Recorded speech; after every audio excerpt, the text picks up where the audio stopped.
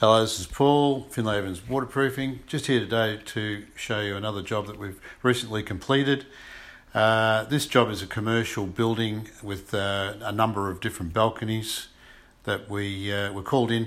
Had some problems to deal with here. This job was approximately 8 years old, I think it is, when the tiles all started lifting and erupting off the surface.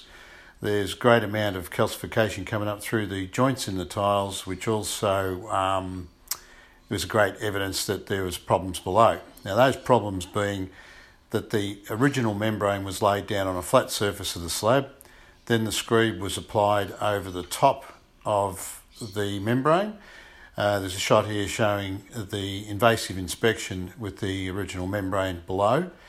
The screed above it proved to be in reasonable order, that is, that it had enough sand cement in it as a good body and it didn't break up as we were removing the tiles.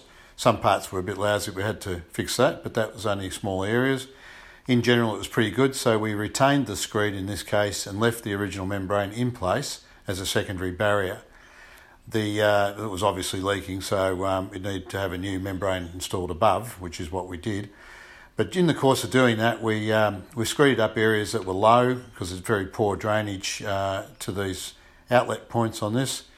Being quite flat in that regard, it was a bit of a challenge to get water to roll to the various outlets. Those outlets needed extra plumbing works doing to them, and they'd all needed extending. So we installed new puddle flanges and droppers on them to make sure that the water control was being directed down the pipes. Those, once in place, we moved ahead to putting in a new membrane. This was carefully detailed, specifically in each area, by all the joints and junctions being detailed with polyethylene fabric and liquid rubber. Once that was all done, we went ahead and laid our liquid rubber coatings and then introduced an interlayer of fiberglass mesh to give it some toughness.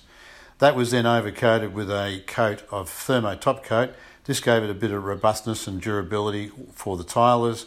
There's a large gang of tilers rolling in.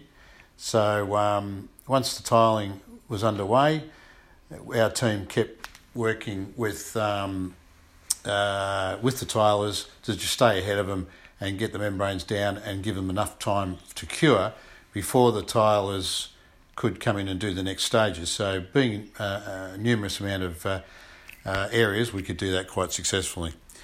The Alucobond cladding on this building also had problems. There was still water ingress coming from other areas. We went in and discovered what that was. Rather large gaps found, shown here with a pencil and tape. And we went ahead and detailed all those joints and junctions up top to stop the water getting in, and then give them a coat of Thermo Top Coat to dress them up nicely and stop the water penetrating down the columns and below the screeds. This was all part of the destruction, so there's many facets of different water ingress areas, so we repaired the whole building basically, not just the balconies. So once the balconies were all tiled nicely, these had extra expansion joints installed into the tiles.